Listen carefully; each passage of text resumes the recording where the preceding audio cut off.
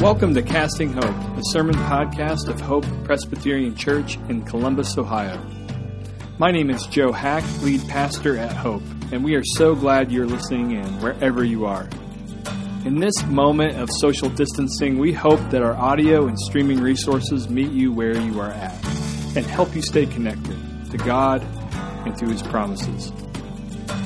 We are in this series in the Gospel of Luke, where we have been talking about Jesus being set to go to Jerusalem and following Jesus in the wilderness to go to Jerusalem. And as I thought about that, I wanted to say that I have a not-so-secret confession to make, and that's that I actually really like the Lord of the Rings movies. Woo! And I thought there might be some fans out there. But I have to admit also that I have not read the books. Years ago, I tried to get into the books, but if you ever tried to begin The Lord of the Rings, it's kind of tough to get started because you have to sort of submit yourself to learning about this whole other world that's fairly complex and nuanced, and there's a lot of setting that Tolkien does that you have to embrace to be able to begin to even read these books. So at the stage of my life where I tried to go from the movies to the books, I was unable to do it. It felt like too much. So I like the Lord of the Rings stories from what I have seen in the movies, and I know that maybe makes me only a marginal fan of the stories, but that's that. The reason I bring up the movies is because I think about this epic journey that Frodo and Samwise go on. And so much of this journey is about dealing with this ring and the allure of the ring, the power of this ring. And they're trying to sort of handle cautiously this ring without letting the temptation to power that the ring offers get the best of them. And so it's this epic journey where they're trying to handle the allure of the power of this ring as they go. And as I thought about, at least for me, when I watch these movies, it's tempting to watch these movies from a certain posture. And I'll call that the popcorn and couch posture. What I mean by that is that you can watch the Lord of the Rings movies from strictly a leisure mindset, strictly an entertainment mindset, where you sort of envision yourself plopping down on the couch with a bowl of popcorn and just sort of being entertained by the story. And I want to say quickly that there's nothing wrong with a good Friday night movie night with a bowl of popcorn watching a movie. There's nothing inherently wrong with that. But I would argue that Lord of the Rings actually invites you something into a little bit more than just entertainment. That there's a way in which these movies invite you to sort of go with Frodo and Samwise on their journey, so to speak. I'll call this mentality the coat and pouch mentality, where it's not popcorn and couch, it's coat and pouch. Like you're being invited to, go to your wardrobe closet and get your coat, grab your knapsack, and get ready to go on this journey with them because it's something that's really relevant to our lives in the world today. We're being invited to go on this journey where we evaluate the temptations to power that we have in our own life, temptations towards evil, but to walk this journey of humility for the good of the world. We're invited on that same kind of journey in those stories.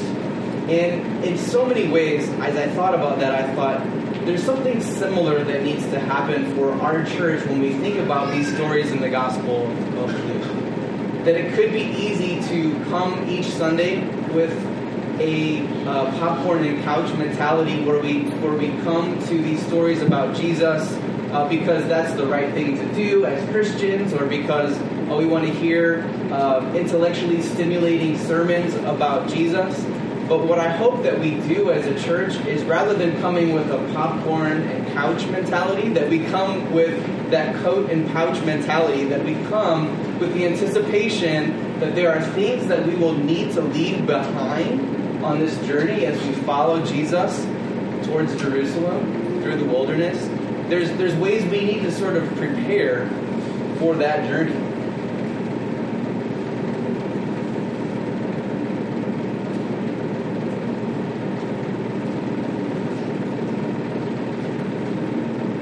And so, I want to bring your attention to a passage that comes before Jesus talks about setting his face towards Jerusalem. Because Jesus, in being with his disciples, is actually preparing them for this journey that he wants to take them on through the wilderness towards Jerusalem. And if you have a Bible, you can open it to Luke chapter 9, verses 22 through 25. If you have a Bible app, you can open that as well. Or you can just listen. But Luke chapter 9, verses 22 through 25. It says this: "The Son of Man must suffer many things, and be rejected by the elders and chief priests and scribes, and be killed, and on the third day be raised." And he said to all, "If anyone would come after me, let him deny himself and take up his cross daily and follow me. For whoever would save his life will lose it, but whoever loses his life for my sake will save it. For what does it profit a man if he gains the whole world and loses or forfeits himself?" So what Jesus does in this passage is he sort of lays down this crossroads that each of us has to decide to take. One of these two paths or the other. When I think of this crossroads that he lays out for us, it's actually a little bit counterintuitive. Because we may think that the way towards a good life that Joe talked about last week, this rightly ordered life, that we may think that the good life is a life where we pursue our own interests, where we are self-preserving, where we are concerned about our own self-preservation. But what Jesus talks about here is that the way to the good life, the way to a life where you don't lose yourself, is by actually losing yourself, by actually laying down your rights, by being the kind of person who's willing to self-sacrifice. That is the path that actually leads towards the good life, towards the life that we actually want. It's counterintuitive. And before he sets his face like flint towards Jerusalem, he wants them to know that this is not just a journey that he plans to go on and that we just get the benefits of as we passively observe him doing it. That's not what's happening. He is saying, I am setting my face like flint towards Jerusalem, and if you believe I am the Messiah, and if you want to receive the benefits of my life and my death and my resurrection, then that involves following me on this self-sacrificial, cross-shaped path to Jerusalem with me. But here's the deal. Will you trust that it's for your own good to take this self-sacrificial way? I think sometimes we could look at this passage and say, oh, well, this is sort of an unwelcome duty. I guess we have to follow Jesus on this path that's really not for our good, but if we're going to believe in Jesus, this is the duty he lays before us. No. What Jesus is saying is that even though it may not make sense initially, following Jesus on this path will lead to the good life. Will lead to what we long for in the end. Because Jesus, when he's saying this, he says, I will be raised on the third day. Like the self-sacrifice and the suffering and the hardship we embrace on this journey is not the end, but there's resurrection. But it doesn't come before, it comes after. And so the self-sacrificial way is the good way. Has anyone ever jumped out of a plane? Has anyone ever done skydiving? Yeah, a few of you. You're brave souls. That's awesome. I've thought about it before. I feel pretty fearful. I'm not sure that it's worth it to me. The emotional expense of going through the process to me. I don't know. But I can imagine that if I actually were deciding to do this, and I got on a plane, and I had my parachute on, and I was getting ready to jump out the plane, I imagine that if the instructor came over to me, the skydiving instructor came over to me to give me some sort of final instructions, my guess is that that skydiving instructor would have my attention. I would really want to pay attention to what he or she would have to say as far as instructions about what I'm about to do.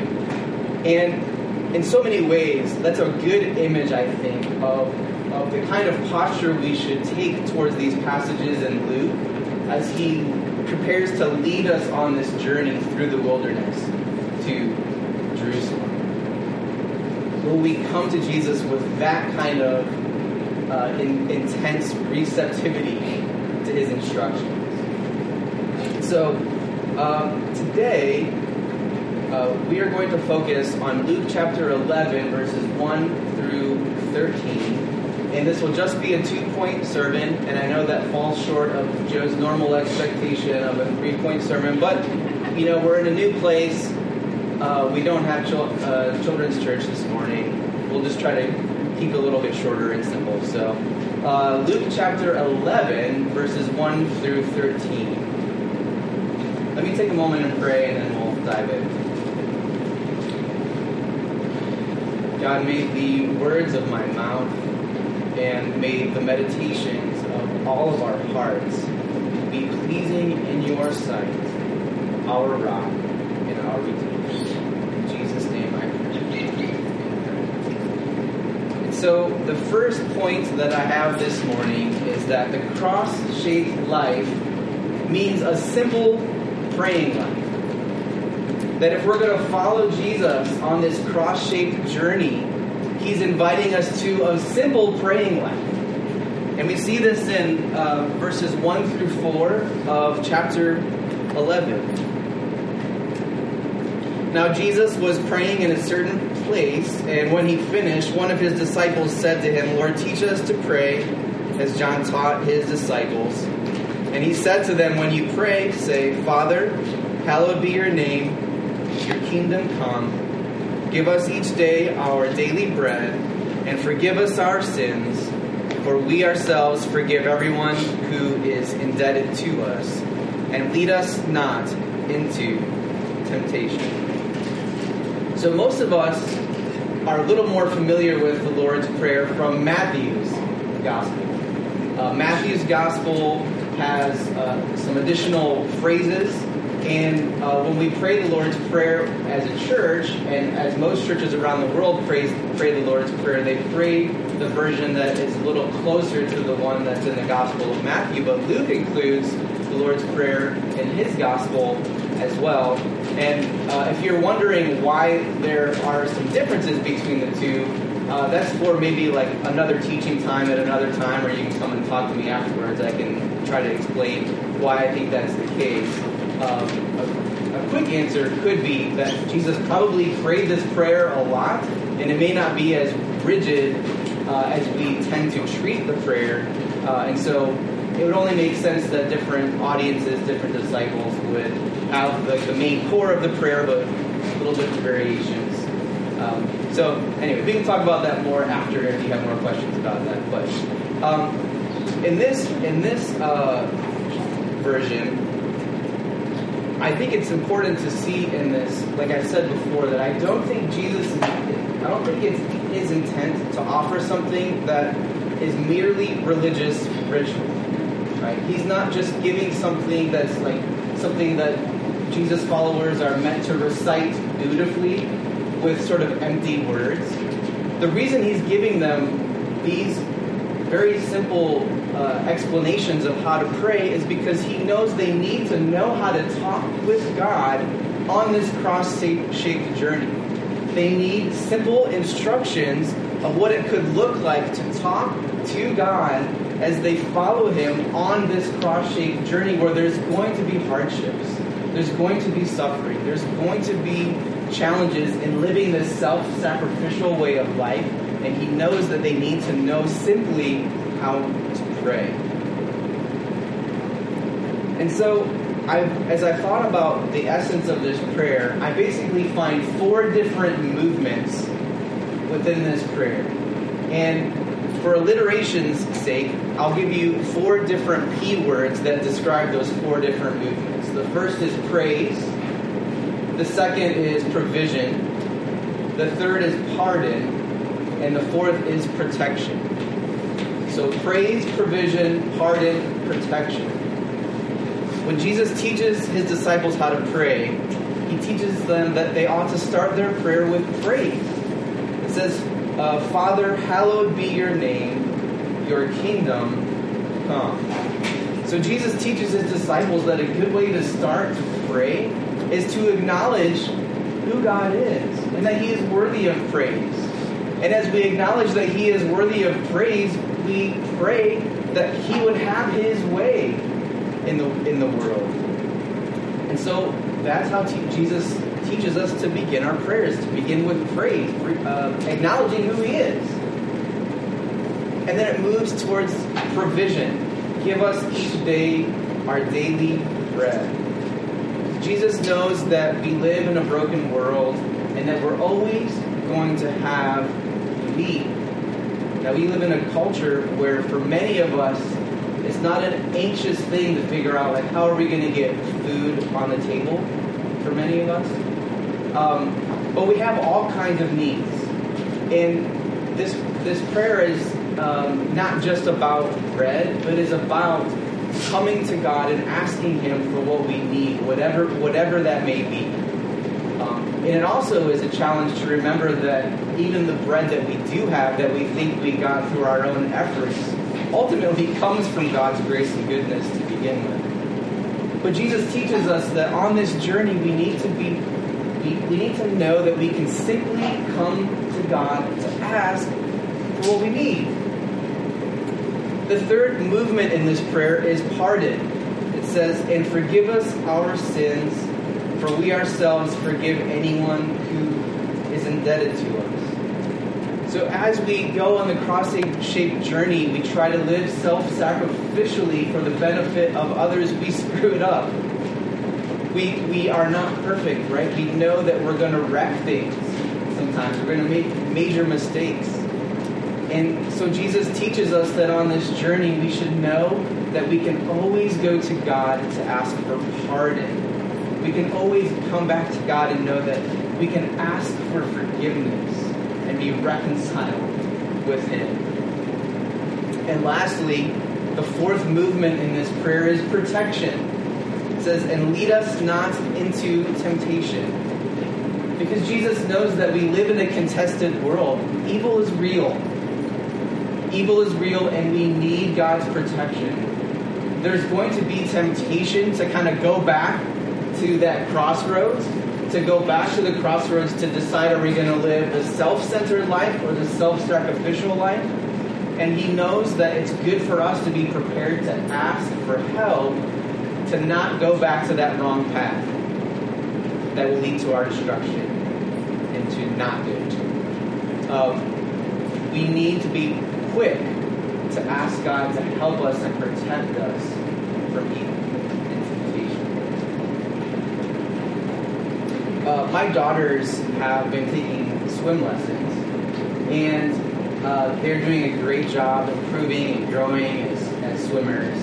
And as I think about this summer, hopefully there'll be chances to go to a pool or to a lake or someplace like that where they can practice what they have learned in swim lessons.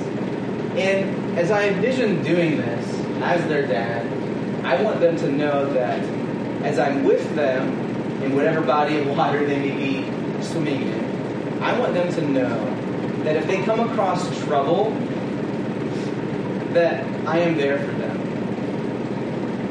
And I think so much of what Jesus is doing in this Lord's Prayer is he's helping his disciples to know that, hey, when you need something from God, you don't have to do something crazy to get his attention. You don't have to persuade God to care for you about your needs. You don't have to do something elaborate to get God's attention. Just like with my girls in the pool, I hope that they know that all they need to do is to look to me and ask for help. And I want nothing more than to care for them and to help them. That is God's posture towards you as you follow Jesus on this road towards Jerusalem. The second final point today is that this cross-shaped life means a persistent praying life. So it means a simple praying life, but it also means a persistent praying life. We see this in Luke chapter 11, verses 5 through 13. And he said to them, "Which of you who has a friend will go to him at midnight and say to him, 'Friend, lend me 3 loaves, for a friend of mine has arrived on a journey, and I have nothing to set before him?' And he will answer from within, 'Do not bother me. The door is now shut, and my children are with me in bed. I cannot get up and give you anything.' I tell you, though he will not get up and give him anything because he is his friend, yet, because of his impudence, he will rise and give him whatever he needs. And I tell you, ask, and it will be given to you. Seek, and you will find. Knock, and it will be open to you. For everyone who asks receives, and the one who seeks finds, and to the one who knocks it will be opened. What father among you, if his son asks for a fish, will instead of a fish give him a serpent? Or if he asks for an egg, will give him a scorpion? If you then, who are evil, know how to give good gifts to your children, how much more will the Heavenly Father give the Holy Spirit to those who ask him?" So on this cross-shaped journey where we follow Jesus to Jerusalem, Jesus wants his disciples to know that on that journey, we need to be willing to come to ask for help and to come to him persistently. This is not just a one-time thing. But part of what it means to learn to grow on this journey is to become the kind of person that goes to Jesus, goes to the Lord for help persistently. There's a philosopher named Dallas Willard who says this about maturity on this journey. He says, "Jesus came to respond to the universal human need to know how to live well. He came to show us how, through reliance on him, we can best live in the universe as it really is. Through reliance on him, we can best live in the universe as it really is." So Willard is saying that for those of us who choose to follow Jesus on this cross-shaped journey, part of the process of that is learning to rely on him, to come to him, to depend on him time and time again. That's what reliance looks like. Coming back to God time and time again in times of need, which is all the time. And I think when we think about that, we could almost think about relying on him as sort of like just skating by, just surviving, just doing what it takes to continue on the journey. But what Willard is arguing here is that that kind of reliance is not just survival, but it's thriving. What he's saying is that to be the kind of person that goes back to Jesus over and over again persistently for help is being the kind of person that is learning how to live well. It's learning how to live the good life. As we learn how to rely on him in all things, we're learning how to live the best way that we can live in God's world. But to give them reassurance of the kind of God that they're coming to, Jesus talks to them about the character of this God. And what he uses two different metaphors, one involving a friend and one involving a father. So what he says regarding the friend is that, if you come to a friend and they're even like a halfway decent friend, even though they don't want to get out of bed to give you a loaf of bread for this person who's come, that you're trying to provide for them, even if they don't want to, and it's annoying, like, if you're persistent enough, won't that decent friend get out of bed and give you what you need? God is much better than even a decent friend, right? And he has a very similar metaphor when talking about a father. He says, even like decent fathers that you know would not give their own child a serpent when they've asked for a fish to eat. And he's using these very simple examples to say, like, if you know decent people who would treat you better than that, how much better will God treat you? The God who loves you, who created you, who wants good for you. His character is good. He loves you. He cares for you. So you can be persistent in coming to this kind of God because he genuinely cares for you and he's good. Dane Ortlund has a really good quote in thinking about God as Father, because we often know people who have fathers that, quite honestly, you question whether or not they're even as good as the father that's in the example that he gives us. Sometimes we come across people who, are they as even decent as the picture that Jesus gives of the Father in this passage? And that can evoke some challenging questions for us. But listen to what Dane Ortlund says about God the Father. He says, some of us had great dads growing up. Others of us were horribly mistreated or abandoned by them. Whatever the case, the good in our earthly dads is a faint pointer to the true goodness of our Heavenly Father. And the bad in our earthly dads is the photo negative of who our Father is. He is the Father of whom every human father is a shadow. He is the Father of whom every human father is a shadow. So if we are persistent in prayer, we come to him again and again because he loves us and he is good and he has good things for us. So I need to confess as I close that I've had a struggle in my own life believing God's goodness, that God the Father is good in the way that Jesus portrays him in this passage. I've had seasons of life in my 20s where I was single and I didn't want to be. And almost every friend I knew was happily getting married.